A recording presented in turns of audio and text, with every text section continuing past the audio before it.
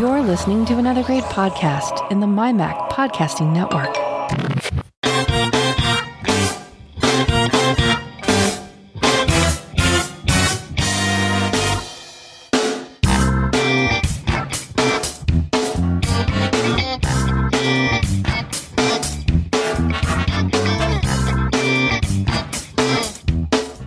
Hi, welcome to Three Geeky Ladies. I'm Suzette Gilbert.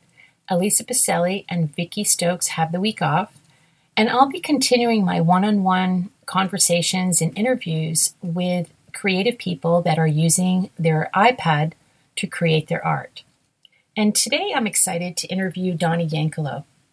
Donnie has been an art teacher for over 18 years, and he's taught in various settings and grade levels. He's taught in the public and the private realm. He's taught as young as preschool students and as old as high school students. During those years, he's also been a freelance illustrator and designer, and he's worked on a variety of projects, and he's illustrated several books for various authors. I know Donnie through the MyMac.com family because he is also a tech writer, and he's written reviews for MyMac.com as well as other sites throughout the years. A little over 4 years ago, Donnie decided to try his hand at writing and illustrating his own children's book, and he wrote Looking for a Dinosaur. Looking for a Dinosaur reached number 4 on the iBookstore children's book charts, which is just so awesome.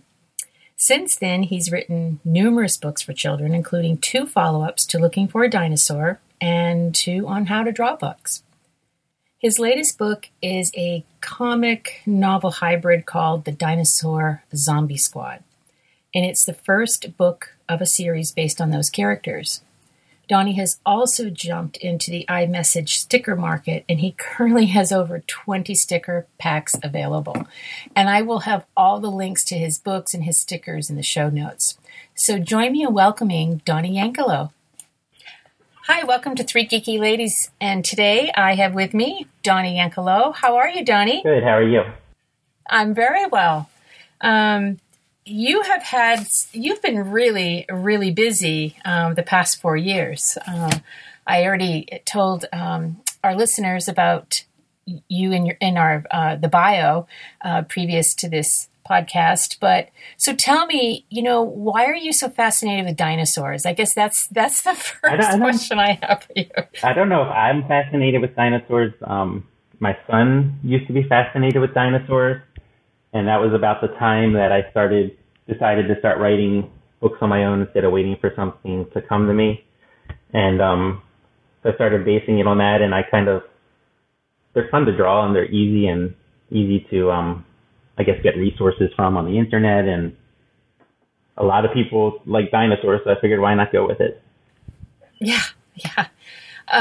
So because you've been an art teacher for a long time, so do you carry a sketchbook? I mean, is that what you do? Is you just start sketching your dinosaurs? You try to get, when you start off with a kernel of an idea, Donnie, do you just start using your sketchbook first and then translate it into illustration later? I tend to just whatever paper I have around, really. I'll just start writing thumbnails of ideas and write down thoughts that I have, and then I'll try to write the story out first and then start laying it out in book form and doing thumbnails of how I want the illustrations to look. And then once I do that, then I'll start working on characters or whatever, depending on the situation of the book. If it's dinosaurs, I'll start sketching out rough things with dinosaurs, and then kind of go with poses and things I need, and then break it into specific illustrations and go from there. So does the text come first to you, or does it go along with the illustrations? I mean, do you write the text when you're thinking of, okay, I want to write, a dinosaur book, because your first one, Looking for a Dinosaur, and that's the one that reached number 4 on the iBooks App Store. Right. Did you start off by thinking about the text first, or did the illustrations, the graphics come to you first? The book came first. So the text came first, and then I go from there. Yeah. I kind of live by, I think it's Pixar's theory that the story is the most important part, and then if you have a good story, then it can go from there. Do you base your characters on your kids? I only have one kid. Okay. But I base the ideas on him. Some of the characters are based on him or things that he might say or has said, and then it'll spawn an idea like, oh, that could be a good book. That could be a good book. Or a lot of them come from that, and I think I have a pile of probably at least 20 ideas waiting to become books. But if he says something, or I'll see him playing with something or doing something that might spark something in my head, and I'll write it down really quick or type it into my phone and really quick so I don't forget it. Or sometimes my students even give me ideas. One of the books, I taught preschool art for a year, and one of the kids in the class said some silly thing about glue and goo, and that became a whole book in its own. Now, do you go for, is there a certain syntax that you're, because, for instance, Dr. Seuss, had that, rhyming and those tongue twisters. Do you ever think about perhaps syntax when how the text is going to perhaps rhyme in some areas, or is that later on you're thinking about maybe doing, something like that? But is it more just like getting down the story and getting people really engaged, with the characters? Because the new one that you've come out, the Dinosaur Zombie Squad, which was just really wonderful. Okay. It almost had me thinking about, and I'm going to really show my age here. Lisa and Vicky and I are always saying we're always going to show, but Encyclopedia Brown. I mean, that'll show you my age. Yeah. Okay. I thought about that. I said, oh, this kind of reminds me of Encyclopedia Brown, is that excitement that kids have and trying to figure things out. I thought it was very engaging. Thank you. Although that one I tried, now that my son's older, and like the first series of books were always geared towards preschool, kindergarten age, and I'm kind of growing the books with him, although I still have some younger books I want to get finished. But that one I consciously tried to, I guess, write that in a way that age, 8-year-olds, 9-year-olds could relate to and understand it easily, and kind of more their language. Mm-hmm. And then the younger ones, like Looking for a Dinosaur, those kind of just flowed with, I kind of purposely wrote those in rhyme as I went, I think, because it just was easier for younger kids, I think, to listen to and enjoy more if it's rhyming. I agree with you, especially where you said you were a preschool art teacher, because kids love that. I know that I have 2 boys that are totally grown, but when they were younger, for instance, they loved like Mercer Mayer books, and they loved Seuss because of that rhyming, because they could, the way I think they learn language, with those rhymes, is that they knew when the rhymes were coming up, and they would get very excited about, turning the page, and then they ended up memorizing all of the rhyming words. So it was really interesting.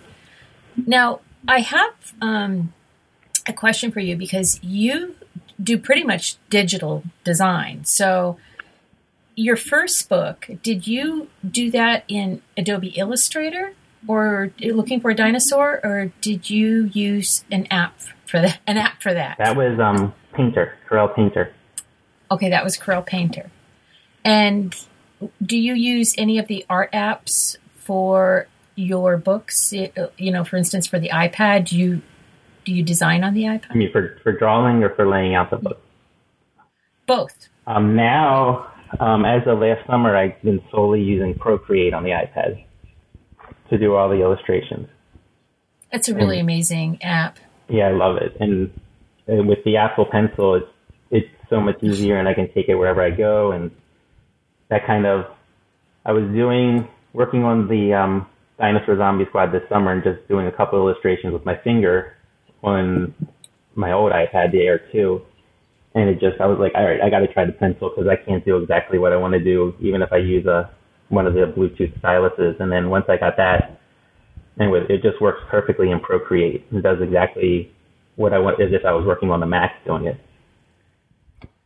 I mean, the iPad Pro and the Apple Pencil is just absolutely amazing. And Vicky and Elisa had said they're actually going to do some improvements, I guess, on the Apple Pencil. I hadn't heard. I can't even believe that, because it's probably because I'm so happy with the pairing of those 2 devices. But I interviewed France Bellevue Stone a while ago, and she's an artist, and she is an art teacher like you. She teaches high school art, and she just constantly draws on her iPad with Procreate, especially, she brings her iPad with her to school. And if she has a few minutes, if the kids are taking a test, she's drawing. Do you find yourself the same way? You use it like a digital sketchbook, Donnie, with Procreate? If I had it with me everywhere, I would. I don't take the iPad to school with me just in case I'm afraid I'll leave it there or break it, and I don't have too much free time to even pick it up and do anything. But I do, if my son does guitar lessons, I'll just take the iPad and the pencil with me, and I'll start drawing there. That's where I've done I do the iOS sticker apps, and I'll just knock them out while he's doing that for an hour, and I'll just draw there for an hour and knock things out really quick. It's so easy and convenient. Now, do you have the smaller iPad Pro, or do you have the larger one? The smaller one. And do you like it? Yeah, I've never tried the bigger one, so I'm probably better off not trying the bigger one. Well, Kurt Blanchard, who is a fellow MyMacker, right. he originally had the larger one, and he sold it and ended up getting the size that we have, the 9.7 inches. I love it because it is exactly the size that all the other, bigger iPads were. And it's when you get used to that screen size, sometimes I think it's a little difficult to graduate up to larger real estate, for a screen. But so I'd like to ask you about, take me through your process. So you're deciding to write a dinosaur book right now. And so you've got the text, you have the chapters kind of figured out where you want it. So you're doing the illustrations and you're doing them on Procreate. What happens after this? So you go and refine it, I'm sure. So right. I'd like to hear your process. So after I have the illustrations done in Procreate, I export them to the Photos app on the iPad. And years ago, I reviewed this app called Book Creator. It's by, I think it's Red Jumper, I want to say, or Red Jumper Studios. I can look it up real quick. But it's an iPad app, and it's fantastic, at least for my needs, for laying out a book. And I can import all the images straight into there. I can resize them, position them. Then I just type the text right in there. The text tool is not like using a word processor, as far as you don't start typing and it runs through all the pages from page to page to page. You have to make a text box, put it where you want it to, and do that page for page. But for a children's book, it works out perfectly for me because I can lay out the text where I want it to, lay out the picture where I want it to. And the app will export into the iBook format ready to go. So I export it from Book Creator, and I usually send it to Dropbox, and then go on the computer where you have to use iTunes Producer to upload it to Apple. And so you use iTunes Producer and not Author, huh? I didn't know that. Yeah, Author is for making a book on the computer. Uh-huh. You have to do I think it's like a page layout program. Right. So you have to do it all in there. I just do it all in this Book Creator app, which is Red Jumper Limited. It's by. Yeah, we'll put that in the show notes. Have you ever used Creative Book Builder? Because when I made a journal, when I used to be president of an art group in Tucson, we really wanted to make our journal into like a digital format, and this is many years ago, I should say, because this was when this was all new. The iPad had just come out, and I used Creative Book Builder, and that one is, the app developer is Tiger Ng, and he really does a great job with that as well. And I think it's very similar to Creative Book Builder, where you can add photos and you can add audio and widgets and stuff like that. You can even import Google documents. So have you ever? I've never heard of it. What's it called again? Creative Book Builder? It's Creative Book Builder. It's a pretty powerful. It's another pretty powerful book app, and I think that one does HTML5 and EPUB as well. Because at the time, I was having a really hard time, Donnie, because I was trying to do it on InDesign, and that has a huge learning curve. And I thought, oh my gosh, what am I going to do? And at that time, I was kind of segue into doing everything on the iPad. And then these book apps had just come out, and I have Book Creator too. And both of those are really, really, I think, awesome apps. They really are. If anybody wants to do any books on the iPad, I think both of those would be the only apps you really need, unless our listeners have another one. Book Creator, for me, it's been fantastic. And until that came along, I couldn't make a book. I tried Pages, I tried Word, and it would never export the book and keep it all together. Like the text would wind up on top of the pictures, or the pictures would wind up going page to page and split between pages. And Book Creator was just awesome when it came out. It did everything I needed it to and kept everything together and was ready to go. Yeah, because when I'm looking at the Dinosaur Zombie Squad, your newest book, it's really wonderful, because when you're reading it on the iPad, if you put it into landscape mode, it's just like you're reading a book, and you do that. Even though it shows the crease, the gutter in the middle, right. Your full page spreads just read really well, and the graphics, it's very clear and no pixelation at all. It's just really sharp. It looks really nice. I think that's part of Procreate too. Yeah, I know. I think what's important with apps, I think with graphic and book making apps, as long as they are constantly updating it. Right. I think that's so important, because, you find an app you love and then it becomes abandonware, and then when Apple upgrades to, their new iOS, and then you run into problems with it not, performing the way that you need it to perform. I wanted to, so after you upload it to the bookstore, right? So you just sit and wait, Pretty or much. do you let Apple know? Do you you get I know that you've been really great about letting us know on my Mac that, hey, I have a new book, in the bookstore. How do you get word of mouth out there? I mean, I'm sure you tell your students. Actually, I'm not allowed to tell my students. You're not? I can't promote my own product to my students. But I tell people that I can tell, and I go on Twitter and promote it there. I don't do Facebook, even though I probably should. I won't do Facebook, but and then I just hope, and maybe Apple will put it on the homepage, which is what happened with Looking for a Dinosaur. And I got lucky there and got on the homepage, and then of the children's book section, and it took off from there. But I don't know how that's the luck, pretty much.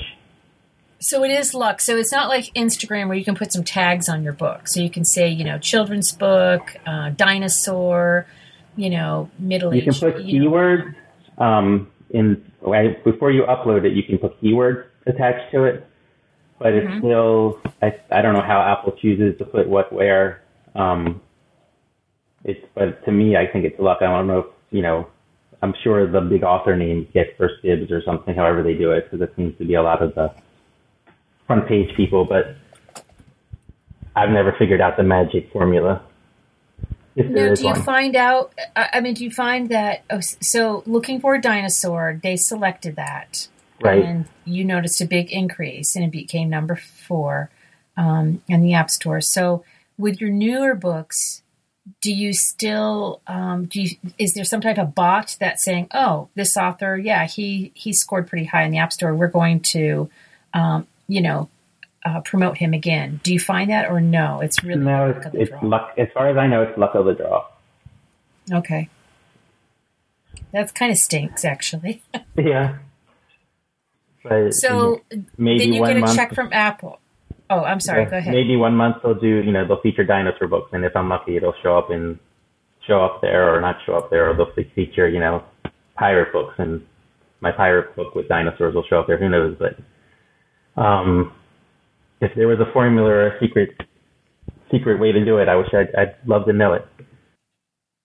Well, I think, right, I remember when the App Store was new, Donnie, and they used to have Apple used to have a feature that this was with my old 3GS. I'd go to the App Store and it had with all the new apps, every app. And granted, I know that there were a lot of scam apps, a lot of apps that, were coming in from, Asian countries that, were costing like $2.99. They didn't perform. I mean, they were low res. These were photo apps at the time. They were really bad. And other iPhoneography blog sites were calling them out, saying they were real scam apps. And of course, people didn't know the difference. But it was nice. At least you would see new apps every day and say, oh, that looks like a really cool app. Now there's really nothing like that, unless you go to the categories. And even still, they don't, it's just what's popular. And so they'll have the most popular free, the most popular paid. But I think it must be so hard now to have a app that's like a Rovio, Angry Birds, or Flappy Bird, or anything that makes an extraordinary amount of money, because the App Store, there's so many apps. How do you choose, and how do you find the new apps anymore? Because many of those blogs have since, gone under. They just don't keep up anymore. Right. The App Whisperer used to be the place I would go to look for new photo apps, and they don't do that anymore, which is really too bad. So do you get just a check from Apple? So what happens is that, every month do you have like an Apple account and they just put money in your account from? You can set it up. I think you can just put it into your bank account from Apple. When I think it's every month. If there's money there, they'll pay you. But you can check sales through their site. They have a site for called iTunes Connect, and you can go in and see if anything's selling and how things are going. Oh, that's cool. Now, you've also did stickers. You were way ahead of the game on stickers, because I had just downloaded Super Mario Brothers stickers. I didn't even, with the new iOS update on the phone, when they had all these stickers come out, I'm thinking, wow, that's kind of cool. And then next thing I know, you posted to my Mac, I just designed some stickers. I said, I'm going to have to go buy those. So what made you think about doing the stickers, and is that coding? Did you have to code those, or how did you design those? Again, I used Procreate to draw them all. But when the stickers came out, I thought, how do you do this? How are people getting these stickers done? And I found an article somewhere, and I saw how easy it was. There's no coding involved. You have to use Xcode as if you're doing a regular iOS app, but you basically say, I want to do stickers, and it pops up the window, or whatever you want to call it, for making stickers. And you have your stickers. They have to be like certain sizes, which you can find on the internet anywhere, but you can make them the right size, and you just basically drag and drop it into Xcode, and then you drag and drop your icons in, and then it's done. And you have to go through the developer site and upload it certain ways and type in all this stuff. But making the app itself, there's no coding at all. Once I found that out, I was like, well, I'm just going to go for it. Yeah. So do you have any more sticker packs planned? Yeah. I have a bunch planned. I think I try to do a lot of the holidays, but then if I get an idea, I just run with it. I just did a soccer pack, because I used to play soccer and coach soccer when I was little, and I was doodling, and I just started coming up with all these different soccer designs. I was like, I'll do that. And then if I just get an idea, and if I can come up with enough of them, I'll just sketch them out and do it. So what is a good amount to have? Like 10? And they're what, like 99 cents you do? Yeah, I do 99 cents. I try to do at least 10. Mm-hmm. I don't know what, it's hard to tell what people are willing to pay for. But I know personally I would want probably at least 10 if I'm going to pay for something.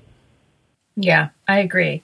And for listeners that don't know what the stickers are, is that the new iOS 10 update, when you go to send a text to someone, when you buy stickers, if you want to add stickers to your text message, you can, that's how you do it. Right. And so what about dinosaur stickers? It's on my list. No, I haven't done that yet. It's on my list. Because I thought that would be kind of cool if you have kids that, are reading your books to actually be able to go and have the stickers. My son wanted me to do a dinosaur zombie squad set of stickers, but I don't have enough there yet. I still have to get more characters in from the next book, and as it continues. Once I have enough, maybe I'll do one. Well, when I was looking at your full page spread and I was, reading the book, I think you already have enough because you have the DZ2, you have the kids, you have the DZ1, and then when I was talking about that full page spread, you have, you have the bones, you have the poop. I mean, kids. I didn't know if I would do those, but I guess I could. Yeah, they kind of like stuff like that. The slime. I know that when I was a den mother, one year I made a spider cake, and I infused it with green Jello. So when they cut the spider cake at the Halloween party, the guts would come out. Yeah. That was the most popular thing, Donnie. And it's got to be a boy thing because they just love that, No, I have a class, and all the girls were begging me to make slime in art one day. Yeah. Isn't that funny how kids now, because, girls, a couple of the girls were there, their brothers were Cub Scouts, and they were like so grossed out. And I thought, I was a tomboy, so that stuff never grossed me out. You'd be surprised. I used to teach at an all-girls school, and we were doing claymation, and it was a class of maybe 12, I think 8th graders, and I was trying, brainstorming ideas for what we could make this film about. And I had to tone down all the violent ideas that I was getting, and I was surprised. It was a little bit surprised. I wasn't ready for those, but we toned it down and made it like one was a hamster circus and one was a sumo wrestling penguin movie.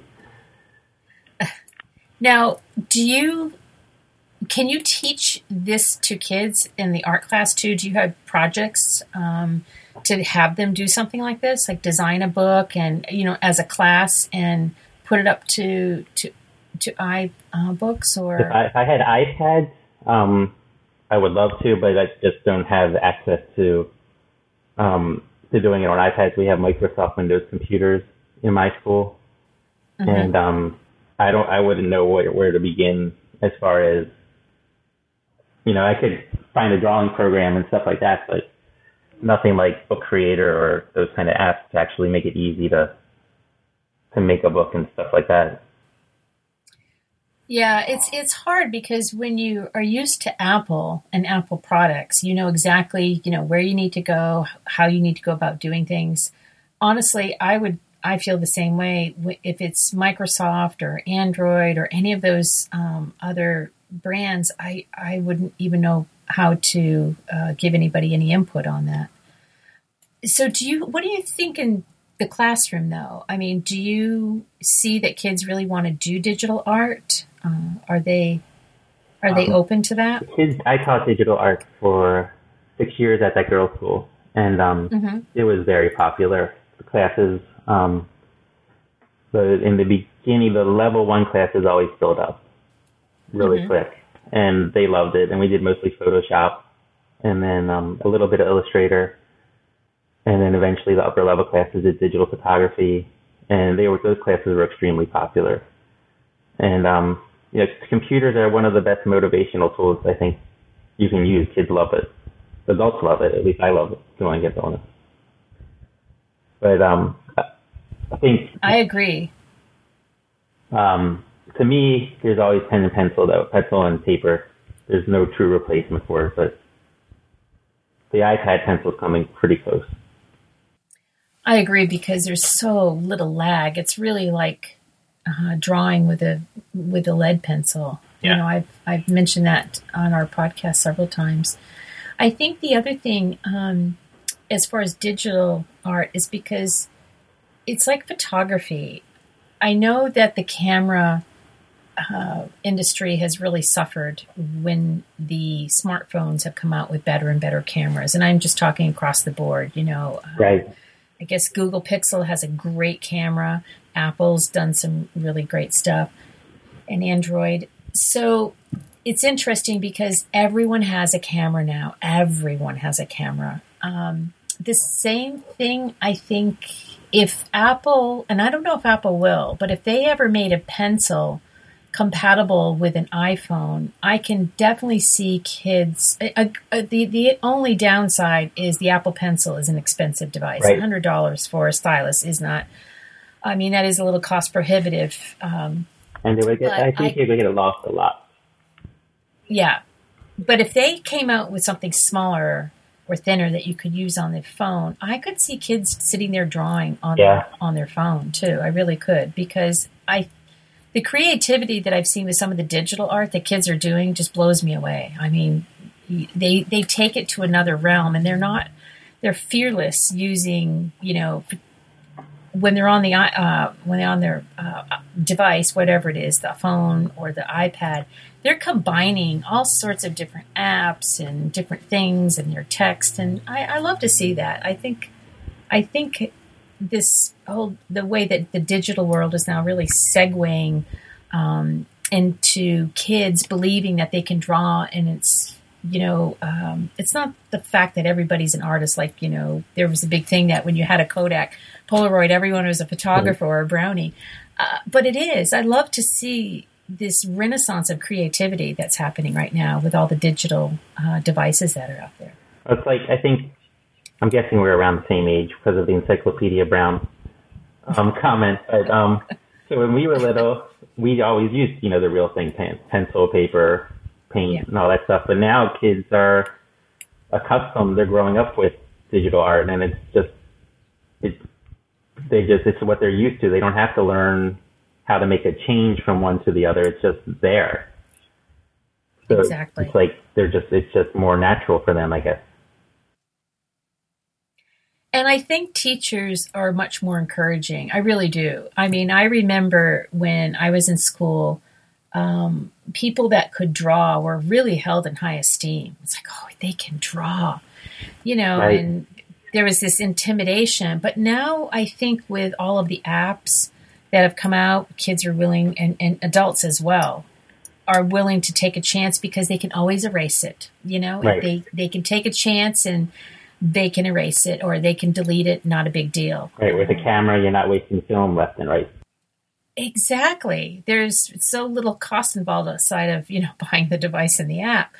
But I really am curious what's going to happen in the future with perhaps hybrid art, because you'll have, kids or people that will be doing, I would say, analog art, with their, like you were saying, your pencil and your paper, but how do you bring digital into that too? So I know there's been some hybrid printmaking things that have really been interesting me, that people are actually printing out their digital art from their iPad and then adding stuff to it, whether it's pen work or ink work or paint.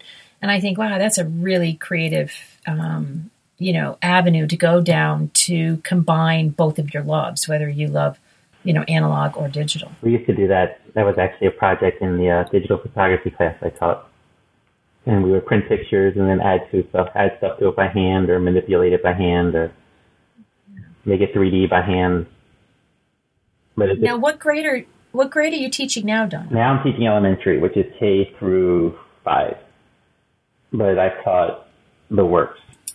Like I said, preschool, I taught high school, middle school, taught them all, except for college. Yeah, you've been teaching a long time. Yeah. And I'm sure you've seen, myriad changes in education, just being in it for so long. Yeah, it's in art. I think the biggest change is just going digital. You still draw the same, do a lot of the same. It's just the tools change, or the tools become. There's more variety of tools if you have access to it. Now, what do you have planned for sequels? Are you going to do a sequel of the Dinosaur Zombie Squad? That book I have, I think, 5 books total planned. I just have to get myself in gear. The second one's already written and laid out. I just have to start drawing it and putting it together. But that's kind of like I think I made it a 5-part series, and the whole thing's kind of done, kind of rough done, but not completely written out. But I don't know how it just came out, and I just broke it up into pieces. I'll probably put them all together into one giant, 5-book set at some point, if I ever do get it done. But a couple of younger books I'm working on too, that eventually I'll get done. Just time. I wish I could create time. Isn't that something? I totally agree with you. Because I thought I would have all this time when my kids, grew up and left. I think I have less time now than I did before. And I was bringing them to scouts and games. And I thought, working in a hospital, I'm thinking, what happened to all my time? But the days just fly by. Unfortunately, the older you get, I think, here's another day that's gone. So how do you determine, Donnie, that, you said you're going to do this a 5-part series. So what makes you stop at a certain chapter? Do you have like a certain book length you want, or a certain book length that the app will handle, or you can go as long as you want on Book Creator? As far as I know, I can go as long as I want on Book Creator. This last, the Dinosaur Zombie Squad, was the largest book I've ever made, but I've never hit any limitations in it. I have seen it slow down a little bit, but in the iPad Pro, that seems to fix a lot of the sluggishness. As you get more pages and more images into it. But when I make a book, I just kind of, I don't know, I go for a certain length or roughly a certain length, but then also just where it seems right to stop it, like a continuation point. If it hits just I don't know if cliffhanger is the right word, but I guess that's the right idea. So you want to stop it, and then now when you do the second part of the Dinosaur Zombie Squad, do you have to jump back a little bit just to? Because I've always wondered that with books, children's books, when you kind of do a sequel, do you have to kind of take 1 or 2 pages and just kind of refresh everybody's memory? I'm going to a little bit kind of just reintroduce the characters and say, just on a page or 2, and then just go from there. I don't want to waste too much time with that. And if they're buying a sequel and they know it's part 2, you would hope they read part 1. You would hope. You would think. I don't put anything past anybody anymore. So the other thing I wanted to ask you is, are you ever thinking about maybe, because I think you can do this on Book Creator, can you make it interactive? Have you ever thought about maybe, so if you press on, say, a dinosaur, something comes up or it does something, is that a totally different program? You can't do that on. I know you can put videos into Book Creator, because I did a how to draw book, and I made a how to draw a mouse and drew it on the iPad and exported it as video, and it imports into Book Creator. I don't know if you can do touch the dinosaur and it roars type of thing, but that'd be really cool if I could. That would be really cool. And I was just wondering, because, again, Red Jumper, they have a free version for Book Creator, I should tell our listeners, but the app is very reasonable. It's a $5 app. Yeah, it's worth every penny. It just got updated a few days ago, too. They're always updating it. But that would be so incredible if they actually had a function that, if you touch something, you could, make it add. Well, I suppose you could add an audio and make it roar. Probably. Like a Jurassic Park or something. I'll have to look in to see if you can do that. I don't know if you can do that or not. I know they recently added the comic book templates, which I used in the last book, which I thought was really cool. I saw that. I was going to ask you how you did that, because the font and everything was like perfect. I thought, did he do that? And how did he do that? I thought maybe you had brought that into another app. So that was Book Creator. Yeah, that was a feature, I think, that came out last summer maybe. And it has comic book templates, and the panels are adjustable, so you can stretch them and squash them and make them the way you want instead of just using it the way they have it set up. And it works really great. So have you thought about doing like a comic or graphic novel for older kids? I don't know. I don't know if that's my my speed. I once tried years ago in college. I remember trying to do a illustration, like a horror style illustration, and it just came out like looking like a Muppet.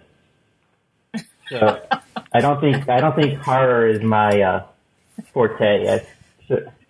I'm more the I think friendlier side. Yeah, horror is kind of, I would think, it'd be hard. You have to have, I shouldn't say a demented imagination because people say, what? But yeah, you have to, I think, visualize some very dark things to be able to do horror. I lived in Maine for a long, long time, and Stephen King, the horror writer. My favorite author.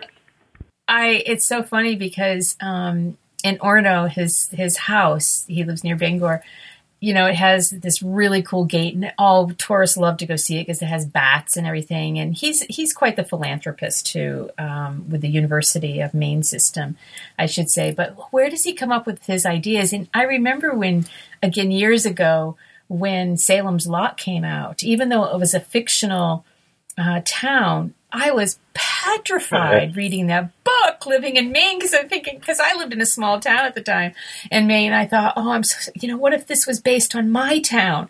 I mean, he made it so realistic, and the way he uses landmarks, Maine landmarks, it kind of creeps you out in many ways. But no, he's done very well for himself. But again, his imagination, I don't know where he comes up with these ideas. The whole interweaving. I was a big Dark Tower fan, and how all the books so was my son connected into each other and all that stuff. Used to love that.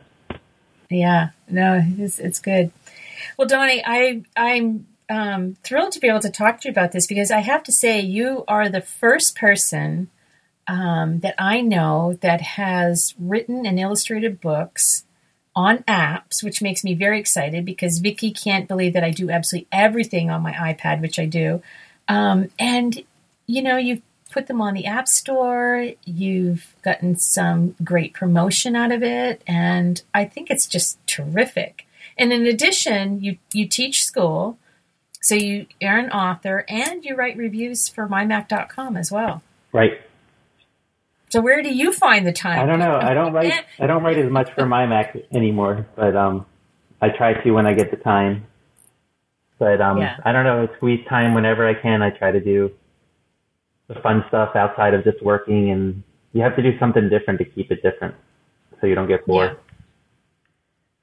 So I wanted to ask you, do you have any qualms about the iPad Pro and the Pencil? Is there anything that you don't like about it? And are there things that you would like to see Apple improve with the next iteration of the iPad Pro and the iPad Apple Pencil? The only thing I think that would make the Pencil better is it's missing like the texture of You don't have the friction with a real pencil and paper.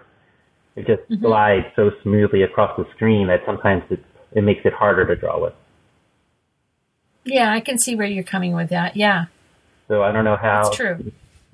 Even I don't know if maybe someone actually has it. Maybe there's a screen protector that makes it more tactile or something that'll make it less smooth. I never just thought to look into it, but I bet you there's something out there. Do you use a screen protector on your iPad Pro? I actually don't. I used to, and I didn't like it at all. I totally agree. I do a lot of photo editing on my iPad, and I found that when you're trying to zoom in and, either do some cloning or something, it's very, very difficult with a screen protector because it pixelates, the screen in some ways. I don't like it. I shouldn't say this. I'll jinx myself. I don't even use one on my phone anymore because I don't found it so much more responsive without it, I think. And it just feels better. I totally agree. Yeah, because when it's cold outside and you're in Baltimore, you said, right? Correct? Yeah, and it gets cold in Baltimore, I'm sure. Yeah. Yeah, I found the same thing, or if I'm doing a lot of work and I have kind of worn down my thumbs, my ridges on my thumbs, that the ID, the Touch ID won't even work. With a screen protector, I can't even get my phone to respond. Yeah. So I totally agree with you. And I think the screen looks better too without it. Even though I totally agree. It's right up against it and clear, I think the screen just is more vibrant without it. Yeah, and I'm not patient. I never can get those stupid bubbles out. Yeah, it drives me crazy. I know. So I haven't used them for years. And, the scratches are so fine on the phone that, if somebody's going to be that anal about it, if they, if I sell it or something, oh, well. I have to say, though, with the Apple Pencil, and the big thing for me, Kurt and I were talking about this, was that they didn't put any magnetic connector. So, for instance, I have a cover for my iPad Pro that's magnet. So, when you open up the cover, the iPad turns on. When you close the cover, the iPad shuts off. So I was hoping that the Apple Pencil would attach to that cover. Now, Elisa and Vicky, Elisa said that she read a report that that's what they're going to do with the second Apple Pencil. But I can't see now paying, selling this and paying another $100 for one with magnet. I'm with you. I think I guess they can make the pencil smoother and more realistic, but it works good enough for me. I mean, to me, it's very realistic that I don't have any intention of replacing it. And I use Kurt's little whatever doohickey thing he created to me too. Stop it from rolling off the table. Me too. And for those of listeners that don't know about that, Kurt Blanchard, who I said is a fellow MyMacker, he is an artist as well, and he had recommended a couple of things. He has two little gizmos that I use both of. One of them is those triangular pencil grips, and he uses, those triangular ones. He said it just fits the Apple Pencil, and he's absolutely right, and it's actually nice because I have a writer's bump, when I draw on my middle finger. And then the other gizmo was if you take an old pen clip and you put that on those silver pen clips, that you would attach your pen to like a pocket protector. That fits really nicely. I ended up going to Amazon and I bought this pencil. You put your pencil in it and it has an elastic on the back. So it just attaches with the elastic over your iPad. But that little pencil clip prevents the Apple Pencil from coming out of it. So I really like that extra security because I would be so upset if I ever lost my pencil. I can't even tell you. I would just be beyond beside myself. I use it's like almost like a pencil case type thing. It just zips up closed and I just keep it in there wherever I go. And it protects it in my bag and I don't have to worry about it. Yeah. But I keep telling Kurt he needs to market those things. He does. Yes, he does. And he's not marketing them. I don't know why, but those are are really great tips because I made myself a little leather case when it first came out because I was really shocked it had no magnetic capability, and I was really afraid, for such an expensive device, I'd lose it.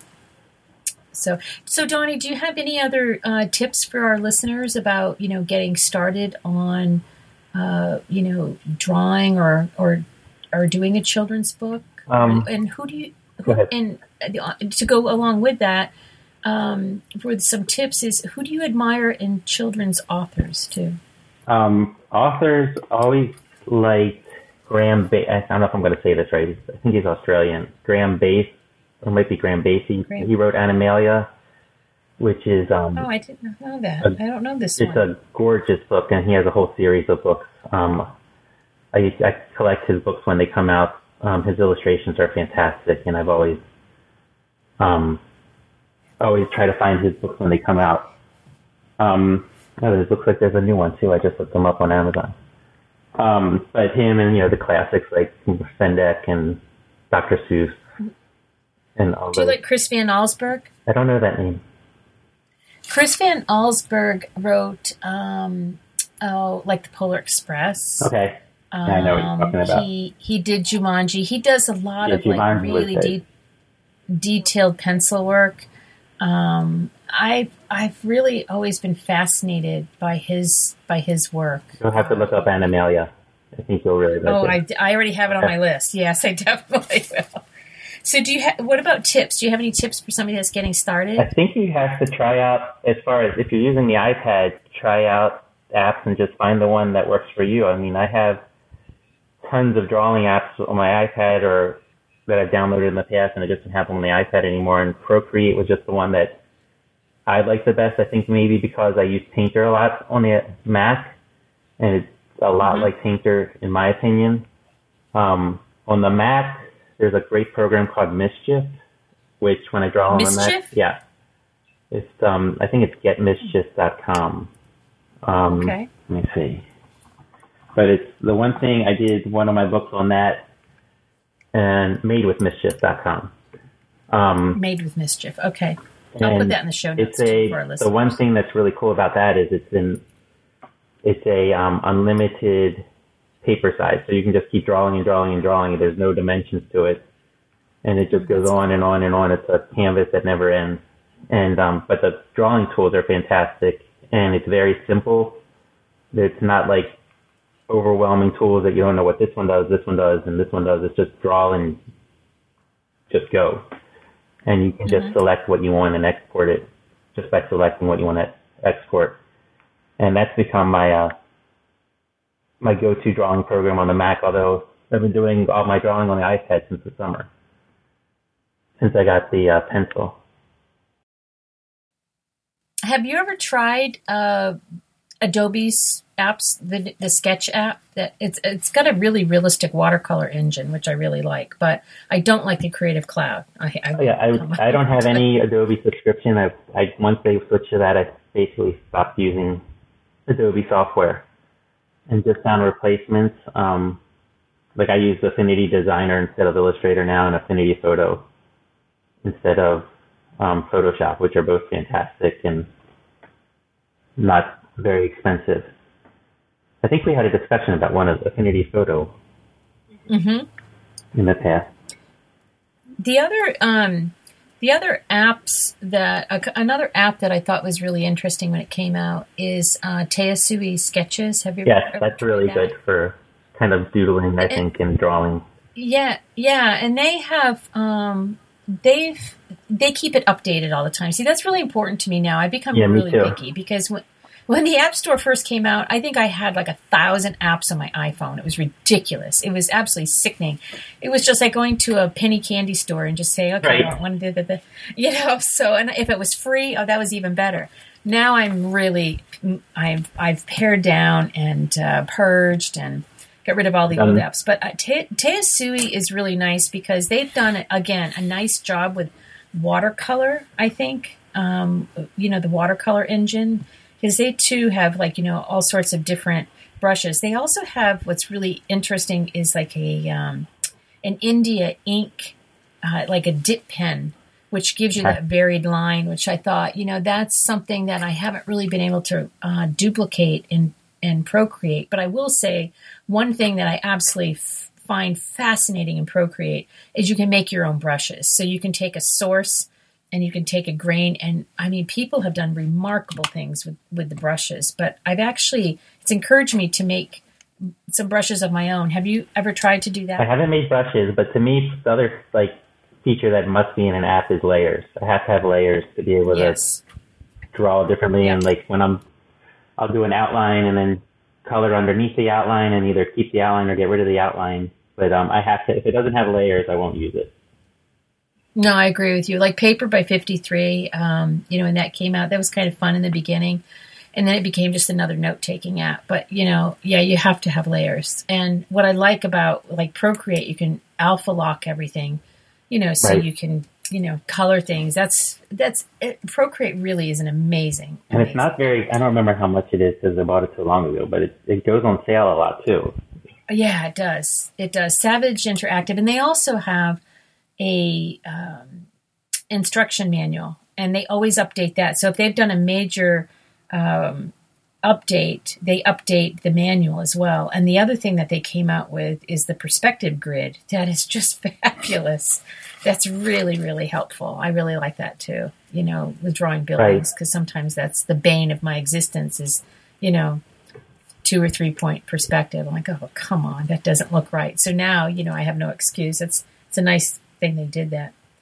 What about vector apps, Donnie? Do you ever use any vector apps when you're drawing? On the iPad, I have an app called Bez, which to me has been the best vector app but I don't use it too much. if I need vector, I'll do it on the Mac usually because I found it hard to do with my finger on the iPad. It just hasn't gotten totally there yet. So I just use Affinity Designer on the Mac for that. Infinity. So Infinity Pro, Photo and Designer, and I'll put that in the show notes. Oh, with Bez, though, is that Apple Pencil compatible? Have they? I don't know. I think, yeah, it is. I'm looking at the description right now. Full support for Apple Pencil. So that would be okay. That would be fun to actually try to see, because that's always been a thing to me. I've used Graphic before. That has a bit of a learning curve, I will say, and that's okay. But, you know, sometimes the controls are just hard to find. Too. Right. Yeah, it's just a little hard to find, you know, especially when you're kind of used to Illustrator. But Bez, I'll have to check out. That kind of looks interesting.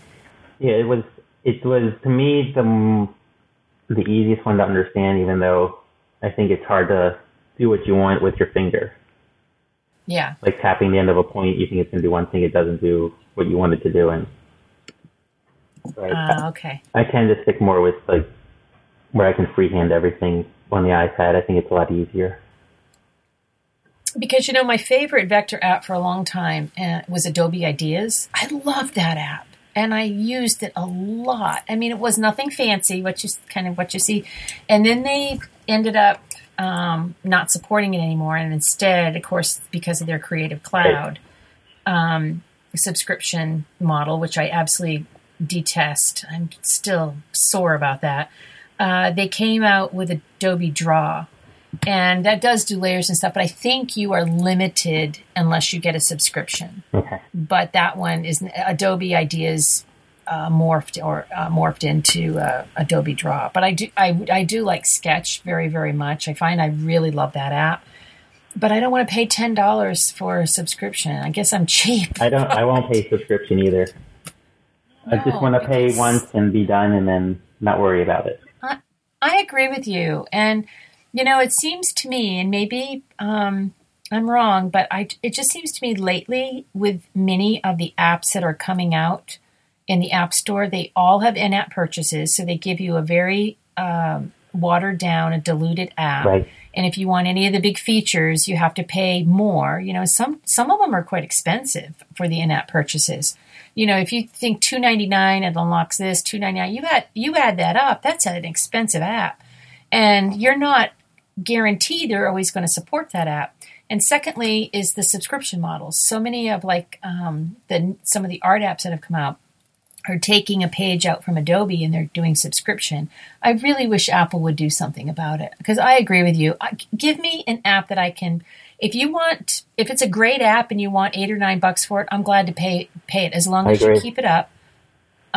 But yeah, the whole monthly thing really is a turnoff. It really is. And there's something, I don't remember what it is. It wasn't an art app, but it was a subscription-based thing. I can't remember what it was, but it was like $8 a month to use, and it was very minimal features. And I was just like, all right, delete, gone.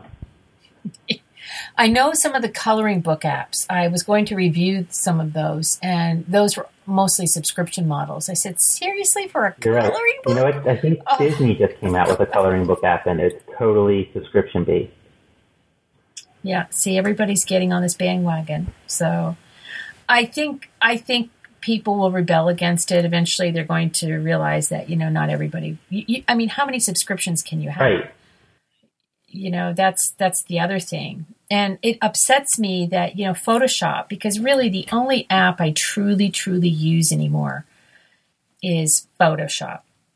And Photoshop, Adobe has now left a lot of people in the dust like that have bought, you know, expensive Epson printers, because basically they're forcing you. Because if, for instance, I have an Epson printer and I went to print out something on Photoshop 5.5, which I've used for years. I don't need to go up to 6 or anything because it crashes every time you go to print. Okay. So it's not like you can just buy Photoshop outright anymore. Right. They really are forcing you to pay it's only $10 a month. Well, if you think about that, I don't own it, and it's $100. Right, it adds up over years if you don't need to buy the new version year after year after year after year.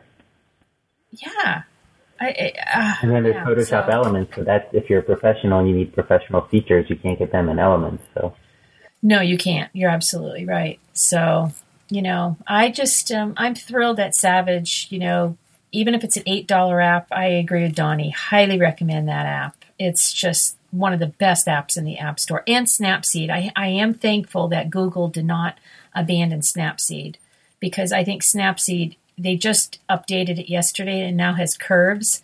I'm thinking, this is awesome. I haven't used that since it came out. I'll have to look at it again. Oh, they've added so much to it that it's really powerful. But didn't they say once Google bought it, they weren't going to support it anymore? Well, people were worried about that. I was petrified because Nick's software that developed Snapseed for the iPad and the iPhone also had some of my very favorite plugins, like Silver FX Pro 2 and Analog Effects and Color Effects and Define and all that. And Google bought them. And then they made, after I paid all that money for those plugins, they made them free. I hate that. So those plugins are free now. I know. But Snapseed, which was very reasonable at $1.99, I think at the time, or even $2.99, Google bought them and they made that free. And that's what really kicked off everybody, because we were really worried. I know a lot of my photographer friends were worried because they said they use it all the time. And, is that going to become abandonware? Well, I have to say, out of everything, they have kept up on Snapseed and they have just continued to make it more and more powerful. So it truly is like a Photoshop on your iPad, because when I do the graphics for the little icon graphic for 3 Geeky Ladies, my one parameter is I have to do it on the iPhone or the iPad. I don't use anything else. But Snapseed is like the first thing I use. And it does text now, too. And they have some really nice fonts. So, yeah, check it out again, Donnie. I think you'll be really pleasantly surprised. That's the one thing. I don't think the iPad's quite there yet to get me completely off the Mac. But really? It is me. I have too many, with photos, and I do a lot of, the photo books in the Photos app, which they took off the iPad. And plus, with, the sticker apps and stuff, you have to use Xcode, which is on the Mac.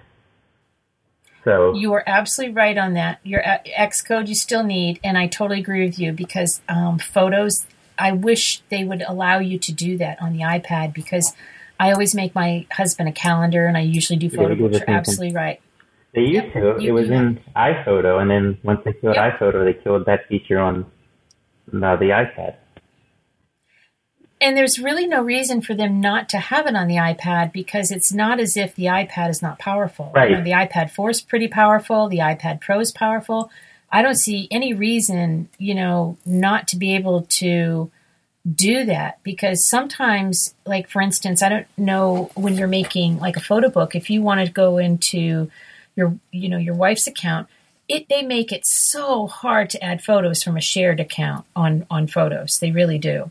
So, I end up going into his account and liking them and favoriting them. So at least, it's not real intuitive. But I would love for them to be able to do that on the iPad, because shared photos would be right there in the album. For some reason, I can't do it on the Mac. We just use my account, and I just pull everything over from her phone if I have to. But I'm the photographer, so if it's a real camera, it's always my camera. Yeah. Well, it's been wonderful talking to you. Thank you so much for discussing your process and how you go about doing everything and the apps you use. This has been really wonderful. Thank you for having me. Very, very informative, Donnie. I appreciate it. Thank you. It was fun. And so I'll say goodbye to you, and then our listeners will have everything that Donnie mentioned in the show notes. So if you want to explore some of the things that he uses, you can do that. We'll see you next time. Thank you for listening.